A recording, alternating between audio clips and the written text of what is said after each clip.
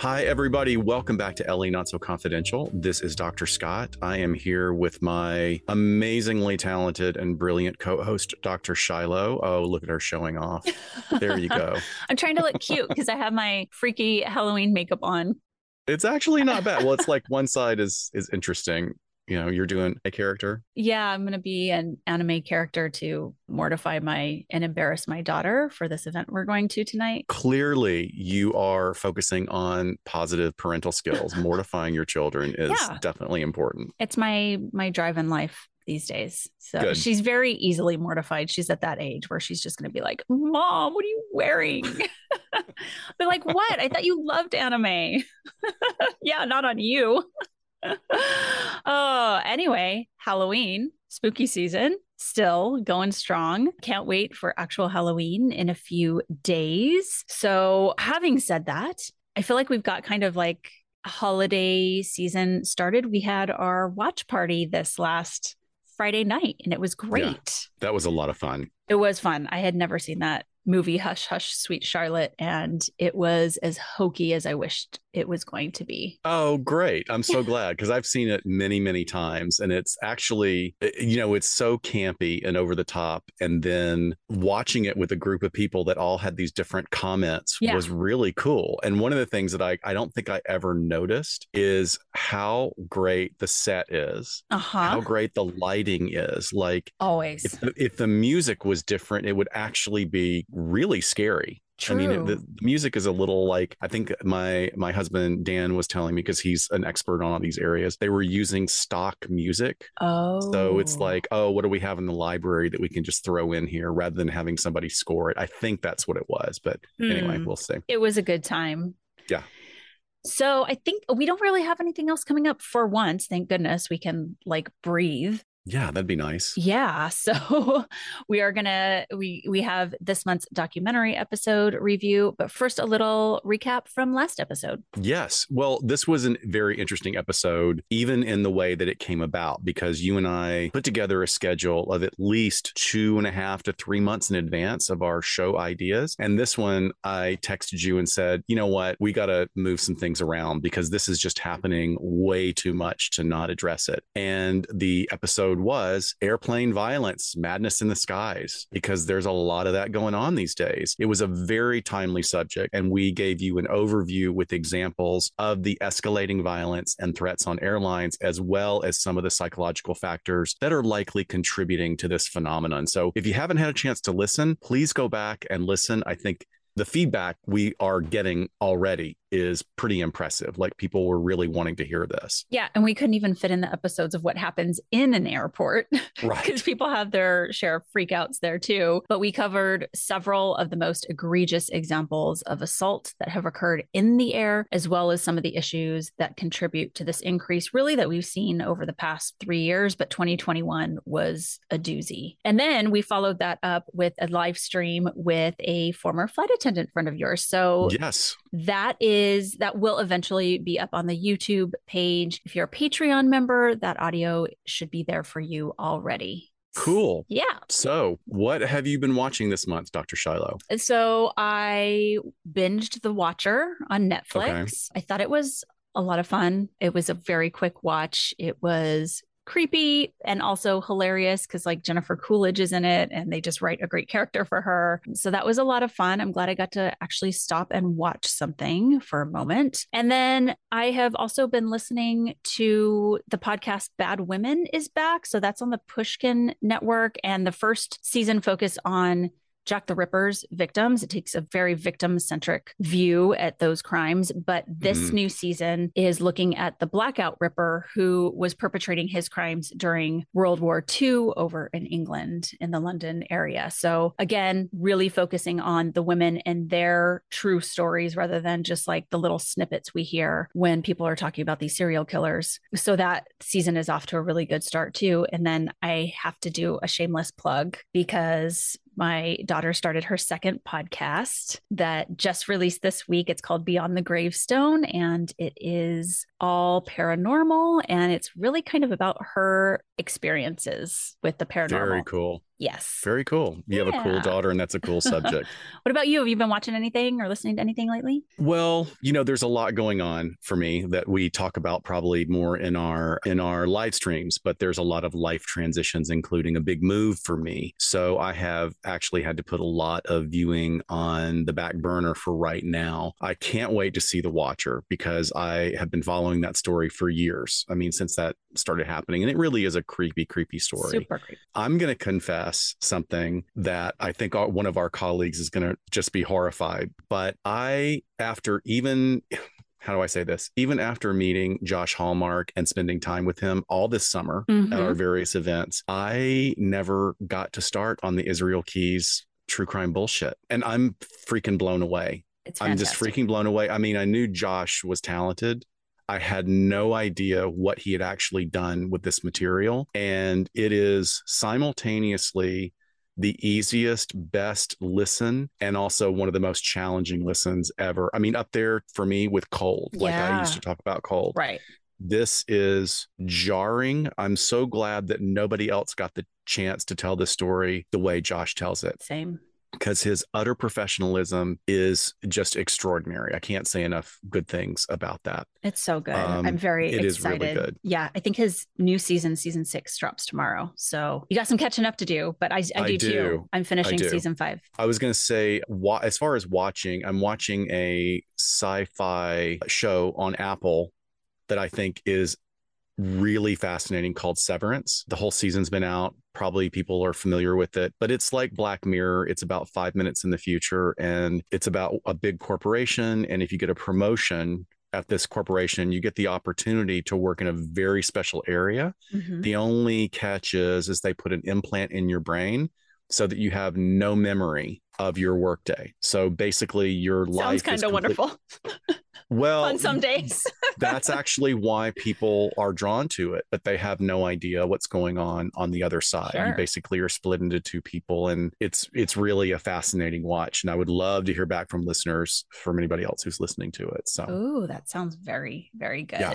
Our doc review today is entitled 11 Minutes, and it is a 4-episode documentary series that is currently streaming on Paramount Plus. And it is about the Route 91 Harvest Music Festival in Las Vegas that took place in 2017. So it's a tough watch, and it is a watch well worth engaging in. I can clearly state that. Absolutely. I think I'm going to have a lot to say about why we should be watching this. But trigger warning, we're talking about an incident of mass violence as well as gun violence and discussions about trauma today. So please listen with care, especially if you are a survivor of violence and especially gun violence, because I know I had to take my time with this one. So I'll talk about that. Yeah, a little bit more. This has a Rotten Tomatoes score of 88%. That was the audience rating. They didn't have enough ratings from Rotten Tomatoes specifically. Usually they have their own and then they have an audience one, but it has a pretty darn high score for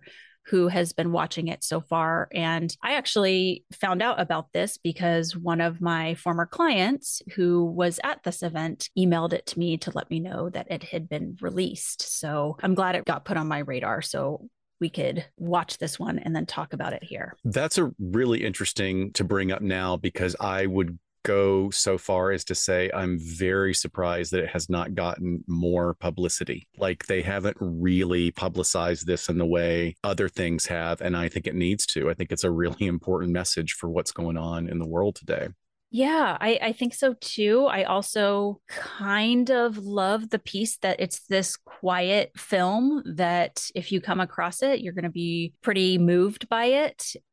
It seems to sort of fit on brand, if I can even use that, and not to diminish it at all, but that it is not glorifying. It's not over the top. And does it need to be marketed to that? I don't know, but I wish more people would see it. I totally get what you're saying. Yeah, well, hopefully they will. Just as a reminder, and particularly for this episode, we're going to be giving an overview of a mass casualty incident and how victims survived and first responders were able to interact, engage, and survive the event themselves. We're going to be focusing on the event and the participants without glorifying the individual responsible for this horrific crime. We're not going to be mentioning his name as our compliance with the No Notoriety campaign. And I would also want to say that this is exactly what the documentary does. Yep. Beautifully. They do exactly the same thing. So on October 1st, 2017, a man situated on the 32nd floor of the Mandalay Bay Hotel in Las Vegas opened fire on the Route 91 Harvest Music Festival. The music festival was in the center of the famous Las Vegas Strip. The shooter peppered the audience with over 1,000 rounds of ammunition from several high-capacity weapons, killing 60 people and injuring at least 413 others. The shooting is now known as the deadliest mass shooting completed by a single individual in the history of the United States. So going back to what you were saying about how this documentary addressed the perpetrator, there's three major things here that I think are done perfectly. One, there's no mention of the shooter's name. And when we get to the portion where they talk of him, there's actually more about him than I expected there to be, but they do not mention his name. They really don't even show his face except for some far away, like grainy CCTV footage. Two, there are no graphic images used in this documentary. Good on them. Obviously, you don't want to re-traumatize people, but documentaries do that so unnecessarily. And three, it's absolutely victim driven. I mean, all of the footage is their footage. The words are their words, except for some like drone footage. Really, it's cell phone footage, it's body cam footage taken from the event itself. So I can tell you from people that I've spoken to who were there, even though it was tough to watch, they are happy with the turnout of this documentary and how they went about it. So episode 1, right off the bat, the journalist that starts it talks about the importance of doing this story justice for those who were lost, the survivors and the people that lost their lives that night, really emphasizing that this is about their stories and not about the shooter. So for me, I feel like, okay, I immediately can let my guard down, kind of settle in. I'm not going to be grossed out by glorification of this crime or feel like I'm going to be vicariously traumatized. However, you do understand like this is very real and it's going to hit home in a sense that I think we really need to witness. And this type of grief and the aftermath of it is important for us to watch and not turn away from so we can better understand these incidents, hopefully for prevention.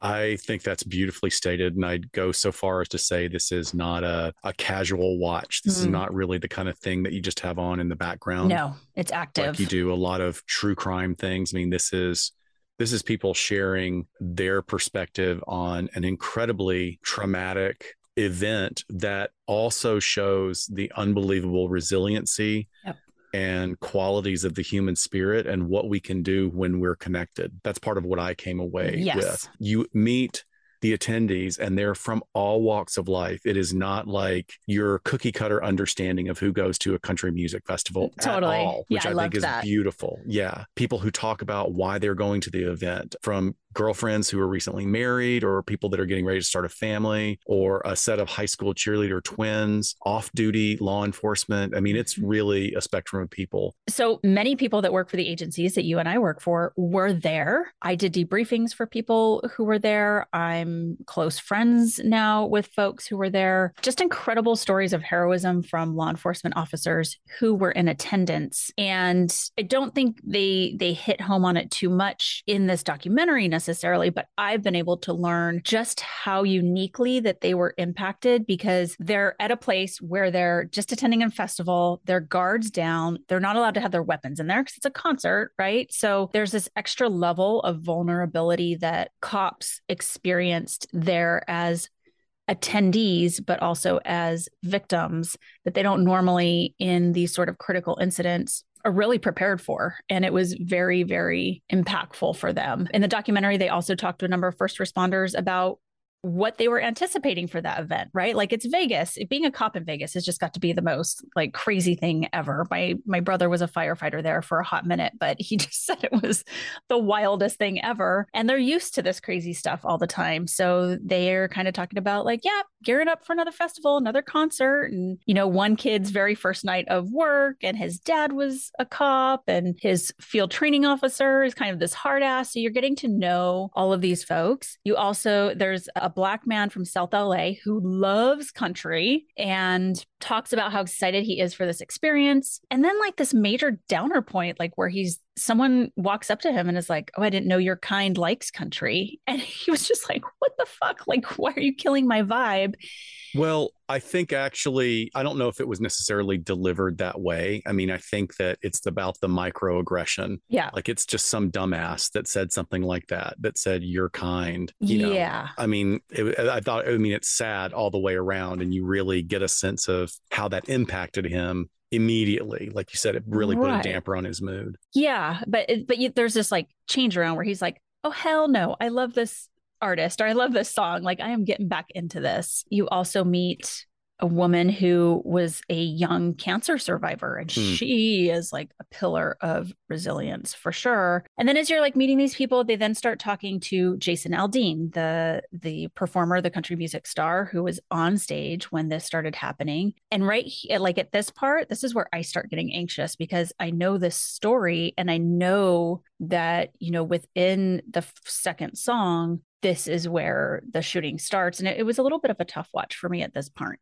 Yeah. Along with Aldean, it was also for me listening to DJ's story. Oh, right. Who had a child, this is the first time he's brought his child on one of the shows. And you can just feel the tension building. And I don't think that the producers or the editors were doing it to necessarily stir you up as an audience member. It's just happening organically. This is the way this went down. And, I have to say, like, it's my fault for really not prepping myself on this episode. It's on a number of unexpected levels. Like you think you know what you're going to be watching and you really don't. And, I expect a pretty good production level given the fact that it's streaming on really one of the major services, Paramount Plus. Mm-hmm. But I can guarantee you that you're probably not going to be completely prepared for this. And maybe if you're listening to our episode today, you'll take this to heart when you watch it. I really, really encourage you to watch it, but be prepared. Yeah. So sure enough, they kind of go through everyone's kind of their stories and their pathways of how they got there in their experiences. And then Jason Aldean's performance starts and they start going through, at 10:05 p.m. when that first volley of shots are fired. And there were only a few shots. And so people are very confused. They think, is it fireworks? Is it something else on the strip? Like it could be a million different things when you're in that space. And so the reason he only fired a few shots is because he was breaking the window out so he would have a clear view and a clear shot down to the crowd without these really thick hotel windows in his way. Right. And then, not even a minute later is when the first volley of machine gun fire starts. And I mean, it sounded exactly like warfare rifle fire. And this is when people are starting to realize, because now you have people getting hit and going down and they realize they're under attack. Right. They're terrifying. They're being interviewed really well because you don't hear the interviewer's voice, but the way it's being shared, they go through several people, including Aldean, going, is that fireworks? Yeah. Like, what is that? I was like looking around on stage, telling people, looking at my guys and my crew, hey, is something wrong with the speakers? You got to fix that. So everybody, like, I think, like you're saying, in these kind of unexpected events, your rational mind wants to attach something to it that's not going to immediately be something of fear. It's like, wait, what is that? Of course, it turned out to be something really, really, really traumatic.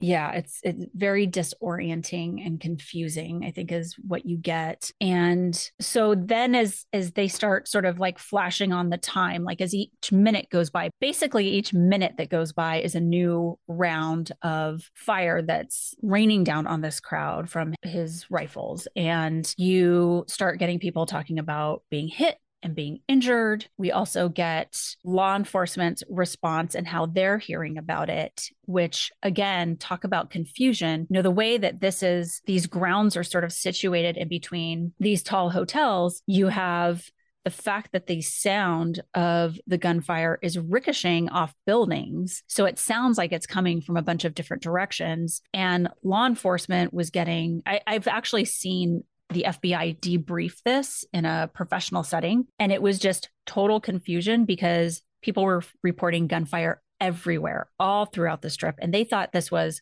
coordinated mass terrorist attack happening in like every hotel on the strip. I can't even imagine what was going through their minds of like, here it is, like the next 9/11, but taken up a notch is here in Las Vegas tonight. So it was like, is this more than one person?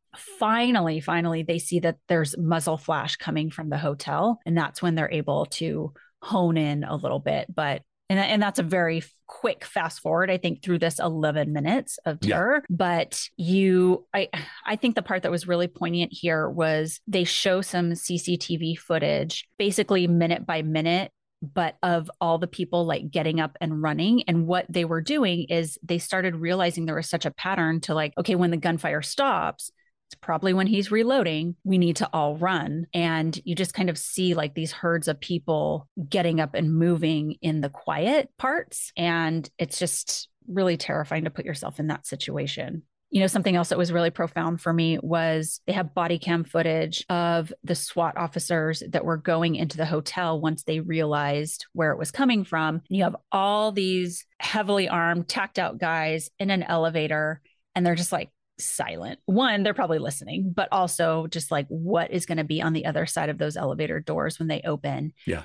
And it gave me goosebumps. Yeah, I think, well, you have a particular perspective on that scenario that would be a complete resonance for you. I was moved by it and disturbed by it, but I don't think it would be to the level that you were. I was, really pulled into the people's stories because they're just flashing from participant to participant about what was going through their mind as the person next to them fell to the ground. Yeah. Like just trying to process it, trying to figure out what to do next, knowing that some people were already dead, others were injured. What do I do? Who do I know? And then also immediately you're drawn into the twin sisters story who had been separated. And, it's like back in the day, you don't really get separated from your friends at a big concert, but now in the age of cell phones, it's like you can always find each other, right? Right. And in a melee like this, all those bets are completely over. I actually started numbing out. I was watching it very early in the morning, and there's something about those scenes, like you were saying in the elevator,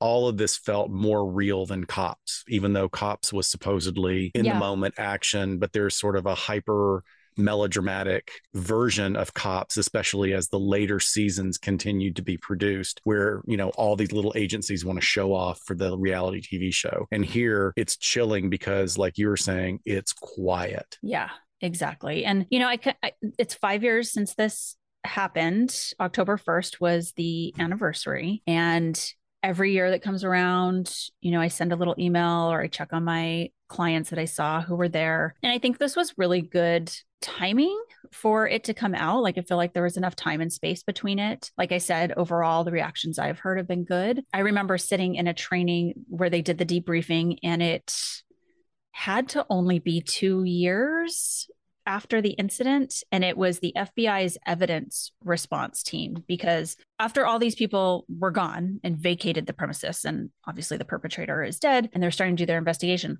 all of this evidence, like all these people's stuff, was left in these concert grounds. And so they basically cordoned it off and went through everything, because they still didn't know, like, was there someone inside the venue that was also doing shooting? But the presentation was so sterile and clinical that I was so uncomfortable in there, because I knew the odds with it being a law enforcement crowd, that there were people in that audience who had been there, and there was zero trigger warning. There were like zero shits given really for kind of tampering down some of, even like, not even like, hey, we're going to show video footage. Like, they would just play it. And I was like, I will never do a presentation like this without a trigger warning. Like, how I was livid after that presentation. I didn't know. God, I didn't know that. Yeah. I take holding space with people who have been through these types of traumas. It's an honor for me to be able to do that and do that in my profession. And for myself as well, I took a lot of pauses in episode 1, because being a victim of gun violence on the job as well, it was like a safe way way for me to watch this. Like, Yeah. let me come back to this when I'm, not as activated. And again, like, I don't think we get to just sit back and say, I'm not going to watch something because of discomfort. People are dying by the droves in this, due to gun violence. And again, it's just sort of good to witness this, but in a safe place. And definitely I'm not saying like, let's hold your face and make you watch this. Like, do it how it's safe and comfortable for you.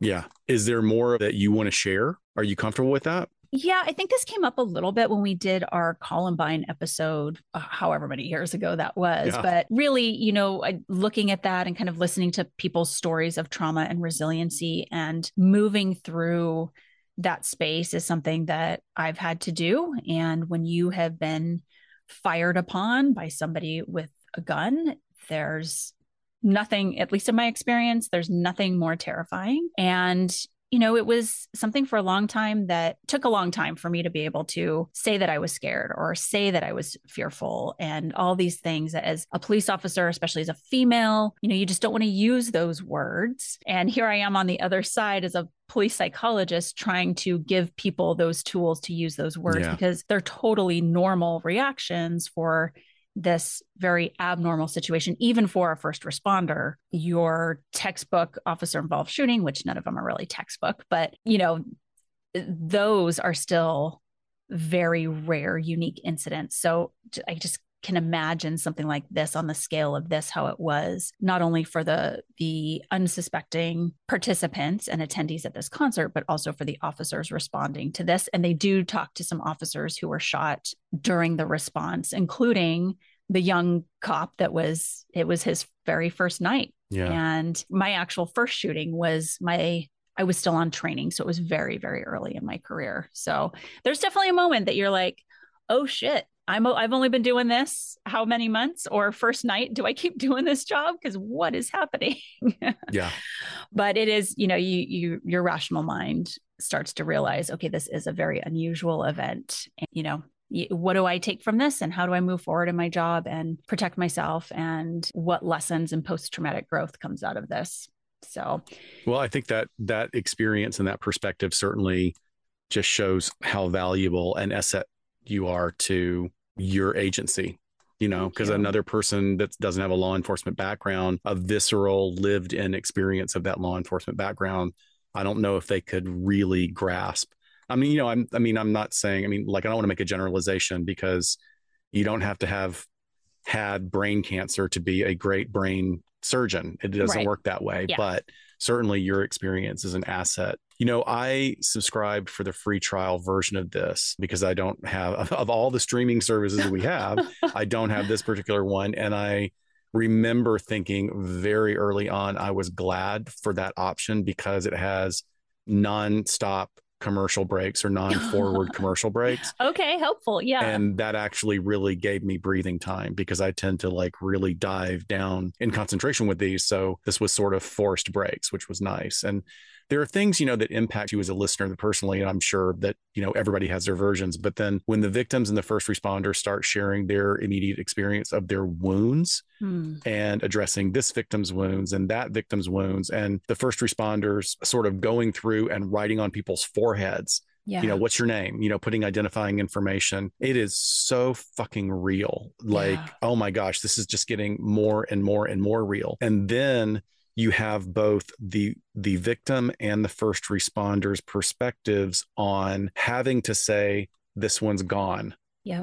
And then someone right next to them that may or may not be in immediate urgent critical care, hearing that the person right next to them is gone and thinking, is that going to be me? I mean, it's the idea of people experiencing this death all around them is when it escalated for me emotionally. And now they start weaving in the family member stories. At first, first 2 episodes is not much of the family stuff. And then when it comes in, damn, it's a whole other layer. Yeah. That sense of just hardcore triaging is really scary. And you do feel like you're in the middle of that as they're sort of explaining all the different perspectives. And then episode 2, I felt like this is really where the story of the everyday hero started to come in. You have the man from South Los Angeles who, he gets out, but he decides to go back in to help, kind of checks himself and is like, okay, I'm okay, but what can I do here? And goes back in to start helping people out and almost immediately gets shot himself. And he gets shot in the neck and he's kind of alone and sort of stumbles back out to outside of the arena and goes up to a truck that like drives by and tells them he needs help or needs to be taken to the hospital. And the truck kind of takes off. It was rough to watch him recount that. But then you have this cop from San Diego who's attending off duty, and his wife gets out, and then he also decides to stay and do some triage with victims. And he ends up going up to the guy from South LA and helping him out. So it's, again, like these two stories sort of converge. Yeah, that relationship becomes like, now I think is probably one of maybe 3 storylines that now continue through the rest of the episodes. And it's incredibly moving and incredibly touching. And, building on this guy from South LA's experience of like, am I going to survive this? And the officer goes out of his way to make eye contact with them. I am here with you. I'm not leaving. You're going to be okay. We're going to figure this out. We're going to get you out of here. And then has to hand him off to someone. That moment that like, it's like a movie moment. Like, you're going to be okay. They're going to take you to the hospital. I have to stay here. And the fear that the guy experienced, like, okay, what's going to happen to me now? I mean, it's amazing story. That's such an interesting piece of that trauma bonding, because we see it with the off-duty firefighter from Seattle and the twin. Oh God, yeah. That he ends up taking care of, but there's always like, they can only do so much, right? They're in their cowboy boots and got nothing with them, but they can do a little bit of first aid. And then they have to hand off to the nurses and the doctors. But there's this like, no, like, you are my person, like, don't leave me. And they don't want to leave the person. And it's such an interesting perspective on trauma. And then, not all of these episodes are spoiler alerts, but how they do stay in touch and connect later in life. And he attends her graduation, and just like all of these amazing feel good for people that have just played really important parts in each other's lives. As well as the ER nurse, who was a dedicated ER nurse. And she, after that incident, like, this is somebody who loved working in the ER. And after losing a victim that they really did not expect to die, she was like, I'm done. I'm out. This is it for me. She, still works as a nurse, but she's like, this chapter of my life is closed. And if you by any chance are listening to this, you absolutely did the right thing for you. And God love you for the work that you did and continue to do. And I'm glad you're taking care of yourself. I'm really glad you're taking care of yourself. And sharing your story in the documentary. So valuable. Yes. So in this episode, we also get more on the responding SWAT officers that go up to the 32nd floor. And actually, a security guard had been alerted first to maybe something funky going on that floor, because interestingly, I guess there's sensors on the doors. If a door is open too long, they get an alert, which I'm like, of course, it's Vegas. Everything's censored, right? And everything's got a camera on it. But he goes up to kind of check that out. And as the room that the perpetrator was in was all the way down at the end of a hallway, strategically, obviously. And as this security guard's walking down the hall, he starts taking rounds, like 30 to 40 rounds were shot at him, and he's hit in the leg. And it turns out that the shooter had set up a camera on a food cart that he put outside his door, so he can see who's coming down basically that hallway of death, because there's no cover for trying to approach that doorway. And so we hear about the security guard story. We also hear about the field training officer who has the rookie cop who is trying to get his partner to the hospital because he's been shot. And just earlier in that night, they went and met this rookie's dad because he's on duty, and they're both cops, and like, let's take a picture. It's your first night. And here this field training officer is like, I love that guy because he's like so gruff and like takes no shit. But then he's like, fuck, I can't let this kid die on my watch. Like, I work with his dad. Yeah. And he's kind of talking about that. But to hear this big, tough guy, at moments really put his humor aside and let the emotion come through was really just, I like watching that because it allows us a window into the vulnerability of our first responders. Absolutely. I thought another kind of cool storyline or twist to all this was that one of the high school twins, her boyfriend, he's a few years older than her. He's there at the concert with her, but his dad is one of the SWAT operators that goes up and is tracking down the perpetrator. And at the end, it turns out that he ends up going to the police academy and becoming an officer as well. But you kind of see this wave that he rides throughout the night, sort of like calling his dad for help. And his dad, as many of SWAT officers that I know, is like, you need to man up tonight. You need to click something on. You need to save your girlfriend. Is just talking to him like, all right, buddy, I'm going to go get the bad guy. You take care of your girlfriend and yourself, and we'll all be reunited. I thought that was just kind of a interesting thing because you literally have the phone calls caught on audio because of the dad's body cam footage. Yeah. Kind of cool. It was very real. Yeah. That particular part was very real. And I think a lot of viewers are probably going to be stunned by that, not understanding for law enforcement, for military, for first responders, having to go into that mode. And it really is a cognitive switch that has to happen in order for people to do their jobs in situations like that.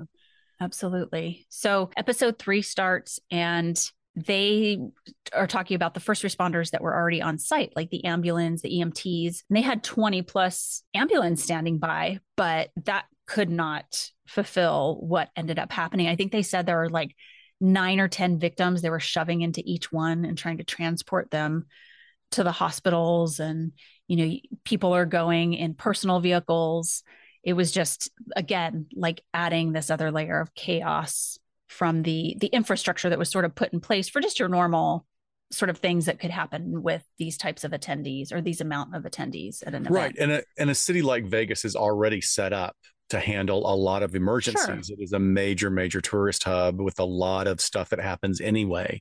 But this was the level of confusion and the melee that was occurring with people just running every which way. I mean, you were watching these videos of people not going all one direction. I completely understand because people were trying to figure out where the shot's coming from. I'm sure there were a lot of people that were trained that were saying, well, don't go to the exit because the exit may be where other people are waiting. It's very confusing. A lot of conflicting reports from shooters everywhere, like you were saying, which was not true. There wasn't more than one shooter that we know of. And it's pretty much been singled down to this one independent shooter, but people were confused. Was it intentional? Were there troll calls? Were people really trying to help by calling the police, or were there just, some haters that are like, but this is a great time to fuck with people?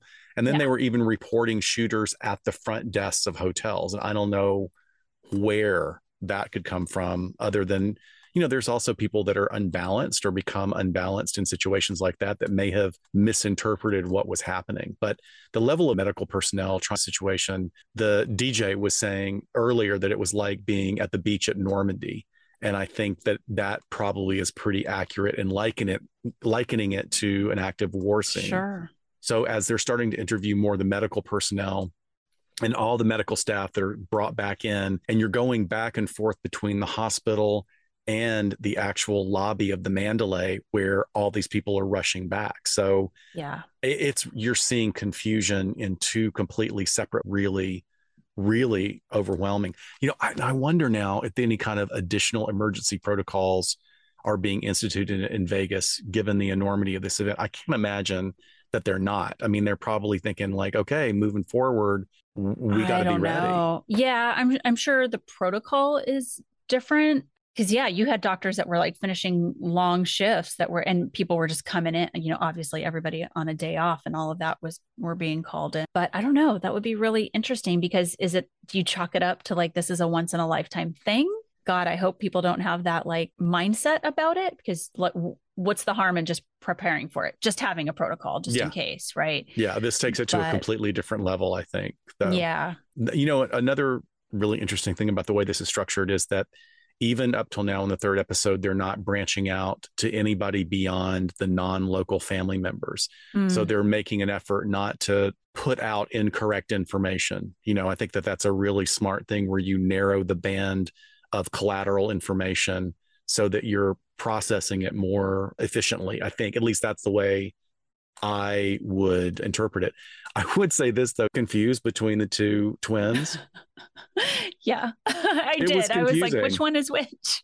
I mean, they're both so engaging and charming, I know. and they are identical, and Yes, they they are made are. up exactly the same way, and they both are vivacious and really expressive. So Yeah, it's I really did find confusing. myself like looking at their names specifically when they would come on screen because I'm like, which one is which again? There's the one with the boyfriend with the SWAT dad, and then the other one, I think she was the one that was sort of being cared for by the Seattle firefighter. But gosh, yeah, they're just and they talk about they are those twins that just have that connection. They're best friends. They're clearly like very, very Absolutely. best friends. Well, the dean, I think, is the name of the Seattle of the, Yes. yeah. So he knows, I mean, like you talk about that trauma bonding experience, is like he takes her in and he says, I have to go help other people now. Mm, And so yeah. both of them are hurting from that separation because there's this, I mean, not to get all sciencey on it, but there is a neurochemical thing that pops out, and we are in situations like that, we are merging chemicals, our neurons are mirroring each other, we are forging connections that might never have been forged in any other situation if these two people had come together, and it's for survival. Yeah. And they share that as he leaves, it's going through her head, okay, I'm here alone, I'm going in and out of consciousness. Oh, He scary. told me I'm going to be okay. Where's my sister? You know, there's still a lot going on for her that is later resolved really well when her sister is brought in. And there's just, she describes this immediate sense of relief in being able to see her sister and know that she's Yes. alive. That's Yes. And pretty then incredible. they're like in a hospital room together for the rest of it, like as much as they can be. They don't leave each other's side. Right. And one of them could even have checked out, and she's like, nope, not going, gonna stay Yeah. here. Yeah, exactly. So moving on kind of as law enforcement's looking for the perpetrator, they decide they've narrowed down where he is. They are going to go ahead and engage with him because they have to stop him. But by the time they get to the room and blast the doors open, he has died by suicide.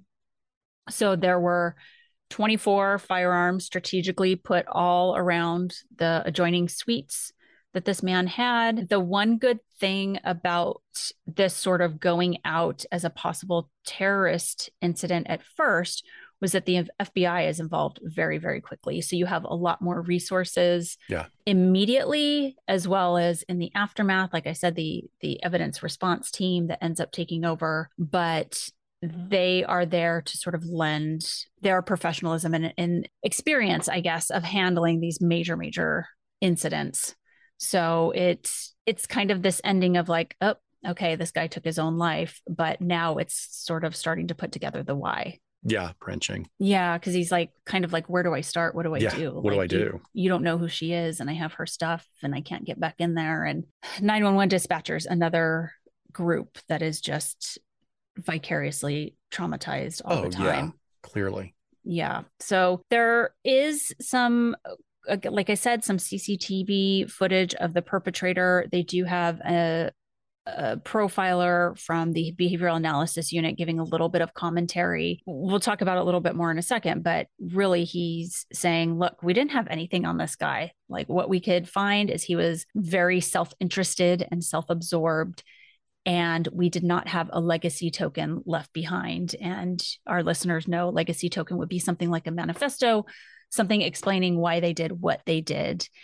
You know, we're kind of left at the end of episode 3, you're kind of left like, oh, well, what? Like there's no resolution to why this at least happened, which is something that can help people heal and move on. You know, this was episode 3 was pretty heavy for all of these reasons, I think. And a lot of the first responder stories and the way that they were told reminds me of one of my other favorite documentaries on Netflix. It's called November 13th, Attack on Paris.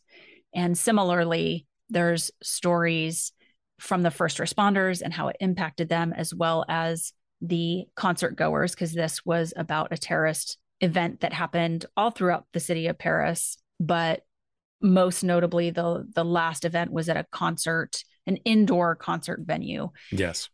And the first responders are talking about afterwards, kind of walking through the deceased victims and hearing the cell phones ringing on the dead bodies because people are trying to call their loved ones and see if they're okay. Yeah, there's the version of that incident happening in this documentary to me was eerie in a different way, in that this was after they had cleared the bodies and there were still phones ringing, phones that had been dropped. And just like, and even one of the first responders is talking about how eerie it was because he's walking and hearing all these phones going off and knowing that these calls are in, trying to locate people who may or may not be dead.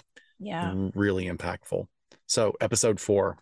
Yeah. So there was actually more discussed here about the perpetrator than I really thought that there would be, but I still think it was done as tactfully as possible. And I think for our profession as forensic psychologists, he's really such an enigma because he didn't leave any motive behind. And there was really not much telling about his lifestyle or behaviors that pointed to something that was just missed, right? Because we always think like, what did we miss? What warning behavior in the pathway did we not catch on to? And certainly this is also tough for survivors because they don't have a reason that this was done. And I say reason in air quotes. So it leaves this open-endedness to their healing and an open wound of vulnerability. Because if you go through something like this, often they're going to say to themselves, like, what lesson do I learn from this? Like how to keep myself safe in the future. And I feel like that was just left unresolved. Right. And that's where trauma comes from, right? Because you can't resolve the situation. Like, or at least, you know, the most like it's one of the reasons we talk about people being drawn to true crime is like, I want to experience this alien other that I may or may not have any resonance with. I want to understand why and what the motivation is. And like now that it's all over, we have a little bit more information about him, but he still is quite an enigma overall, and we don't know, and that's part of the mystery. So these people are still hurting. They want a resolution.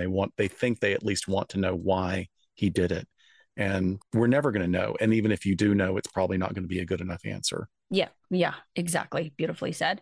And we're going to keep with the theme of not giving him too much attention. Really, there's not a lot to give because we just don't know. But what we do know is that he was 64 years old, basically a professional poker player at this point. He had been retired from a few jobs. There's conflicting reports about, you know, whether he was financially well off, but also had some legal gambling debts. I think that kind of comes with being a professional poker player. However, he had paid all of those off before he had conducted this final act of his. We get a little bit of info from some of his brother's interviews later on where they talk about their father was just really an asshole. He left their mom with 4 kids. The perpetrator in this case was the oldest, so he was kind of left to take care of the others. And they talk about him constantly wanting to be in control. And they really saw, for as little contact as they had with him getting a sense that he was sort of losing control over life. Don't really say why, but towards the end, he felt a little bit more sort of scattered and all over the place. Also noted that they found on his computer that he was sort of searching like how to be a social media star, like kind of these quick get rich quick ideas. So it makes me think that maybe there were more money problems that we know of.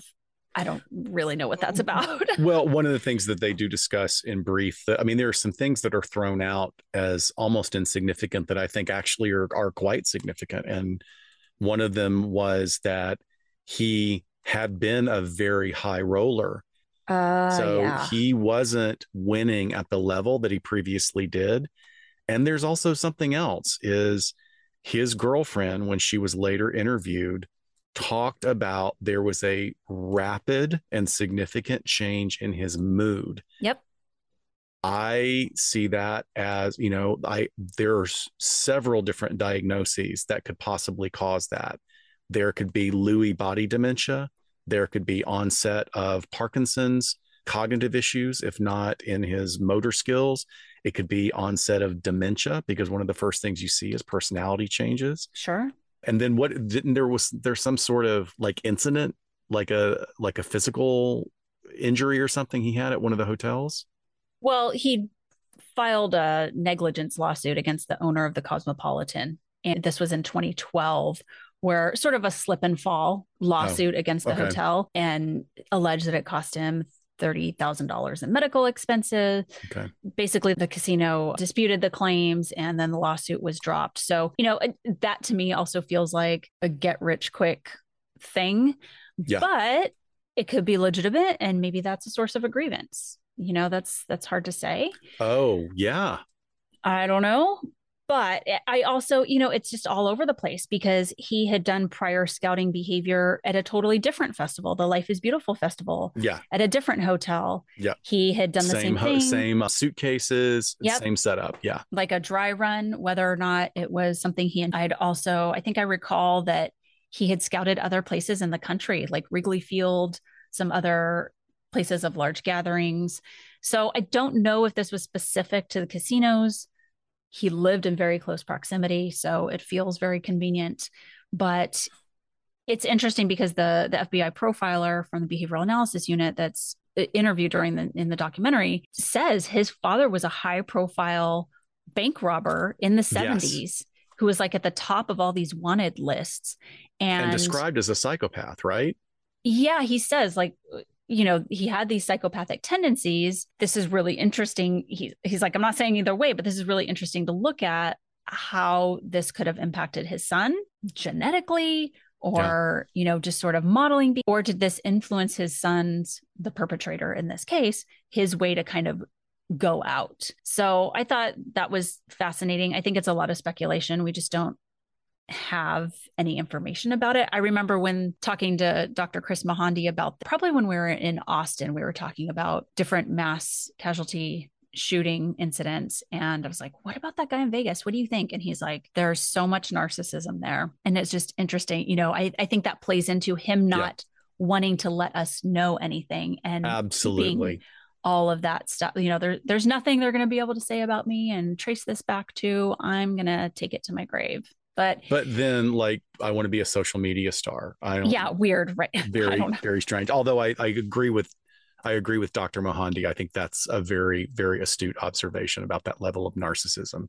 But that could be narcissism in tandem with everything else we talked about. Oh, absolutely, absolutely. But you're right. His girlfriend, whom he lived with, said that they really didn't. Yes, he purchased weapons. They didn't really talk about that. He didn't really have great relationships with people. He was pretty much a loner. And she was out of the country when this happened. She was in the Philippines. She immediately came back. She was very cooperative. Yes. And she said that his change in personality was that he became very cold, depressed. He had purchased more firearms. So we now know that he was quietly stockpiling 33 high-powered weapons, which included assault rifles and explosives. And bump stocks, right? Yeah, the bump stocks modified these weapons.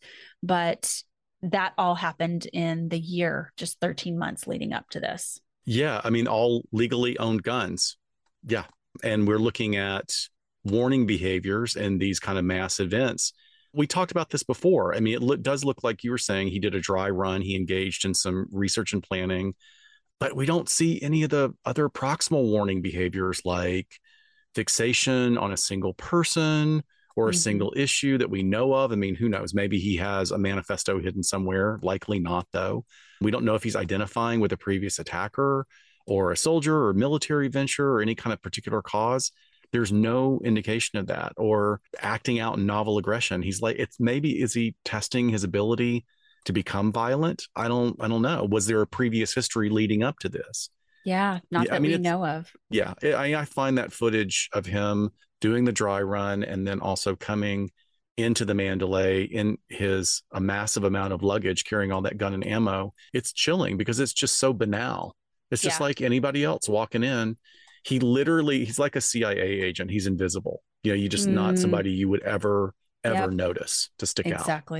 Exactly. So I like that they briefly talked to everyone involved about gun control. It's very brief, right? But they talked to them about their personal beliefs, from the ER doctors that were working on victims to the cops who were just attending, and also those who responded. And I thought it was nice to lightly touch on this from these this first person perspective of someone who is witnessing or experiencing trauma, and how this experience can impact your views about this. Like, you can have your view about something like gun control, and then when you are now tasked with patching up holes in this body and seeing the damage it really does, or being the parents of a victim who's killed because they were hit with such a high powered weapon. It was not in your face. And it was just, I think, something to like give the audience and here, sit with this, especially those that kind of talk about, hey, I felt this way before and I feel this way now. Yeah.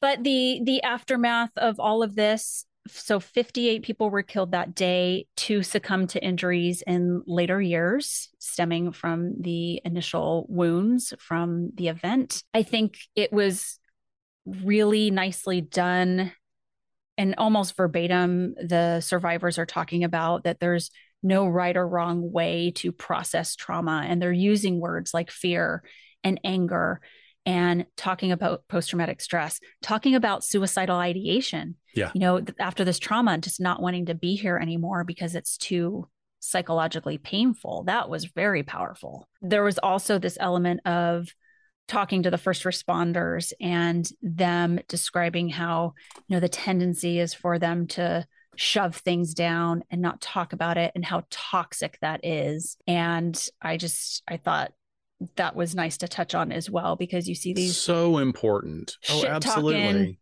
Big burly guys breaking down in tears and saying like, no, this is real. And I'm going to be worse off, and I'm not going to be able to take care of myself or my family or my community that I serve if I don't address this trauma. Yeah. So, and I thought, you know, not that we can get into it too much, but you definitely are feeling flavors of survivor's guilt as well. Yeah. Particularly, there are a couple of people who share like, why me? You know, why did I survive? Yeah. You think about that, and it's one of them's law enforcement. So, you know, this is not that. I mean, law enforcement sees a lot of high intensity situations that can be traumatic, but their resiliency is generally pretty high, and this is one that just kind of burns through all layers of resiliency, I think. Yeah. And this is going to be so cringe for me to say, but I also would hope that, as awful as this is, that it was an opportunity for learning for a lot of people to be able to look inward and see their strengths and maybe see a couple of edges of needed growth. That's what I would hope. Yeah. Yeah. I think one of the victims, Natalie, she's the one that had survived cancer previously. She sums it up beautifully. She says, that one night, one person showed evil. Since then, hundreds of thousands have shown kindness. And that's where I want the focus to be. What a survivor. Yeah. She's the epitome of a survivor. And, you know, the relationships that have been formed and the reunions that they have and the get-togethers, it's just, they're people that never asked to belong to a certain club, but they are finding healing in each other, which was really beautiful. And then at the very, very end, what the filmmakers do is they, you know, sort of scrolling list all the names of the victims. And then, which, you know, totally like, okay, I could see that coming. But then they list all the cities and names of the people killed in mass shooting incidents since then. And that was just like, whoa. Yeah.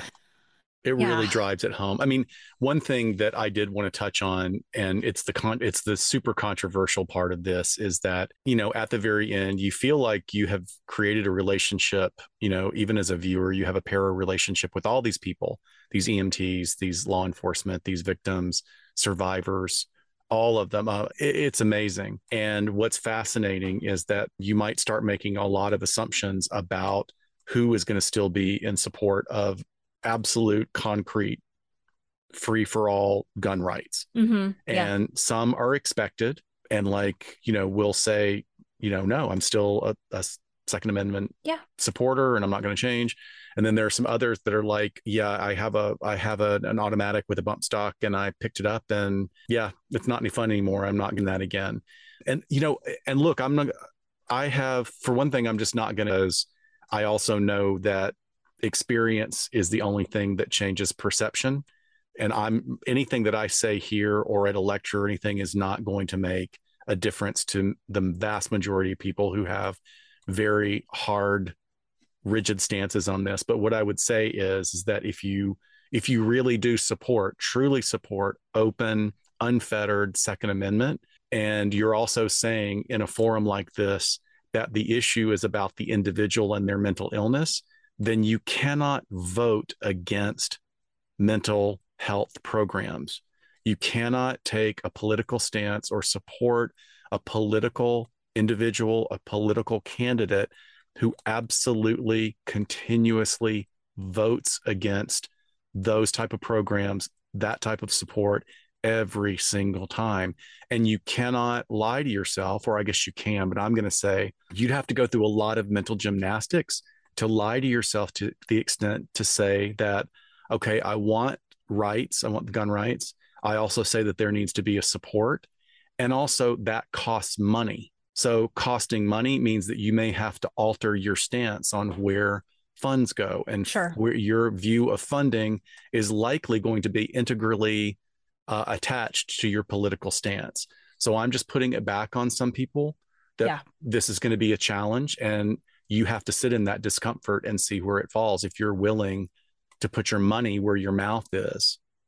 Yeah, or your votes, right? Like right. if you are of the narrative that it's primarily mental health driven, then let's support the hell out of mental health. Then let's do services. It. We're that's where we are. We're ready to do it. Let's put these programs into place. So final thoughts, what did you think overall, and how many brains do you give it? I give it 5 brains. I mean, I'm also, like I say all the time, I'm the perfect audience member because I can almost always find something to resonate with. And this was just so compelling because it really drills down into my areas of value, like my core values, personal liberty versus personal safety, kind of tagging on what I said before is like, these are not concrete issues, and people want them to be concrete because they're uncomfortable with talking about sitting in discomfort. And that's the danger and the beauty that set up a story like this. So 5 brains, but a warning: do not watch this if you're already stressed out. Do not watch it if you're going through a down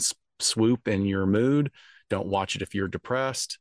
It is not a distractionary thing to watch. This will not relax you. Just be careful. And I'm just saying that also because I've been through like an incredibly stressful period in the last few months, but I'm looking out for our listeners that I care about very deeply.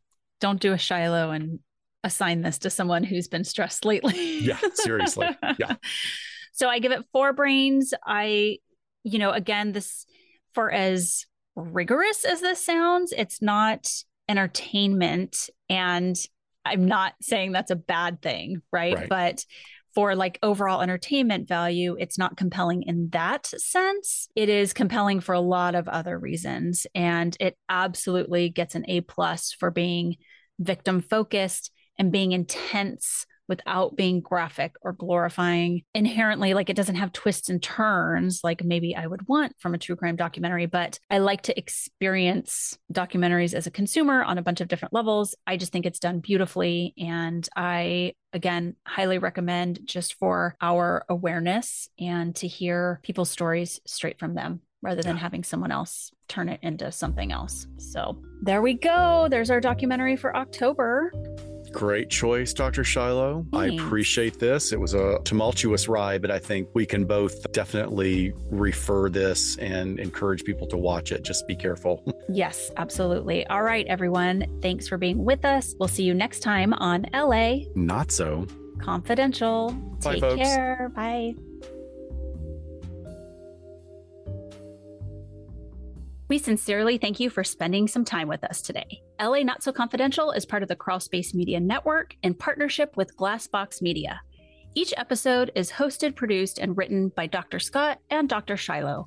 Our post-production editing and sweetening magic is handled by the multi-talented Jason Usry of Ear Cult Productions. The LA Not So Confidential theme, entitled Cool Vibes Film Noir, is composed and performed by the talented Kevin MacLeod. He graciously allows us to use his music via a Creative Commons Attribution license.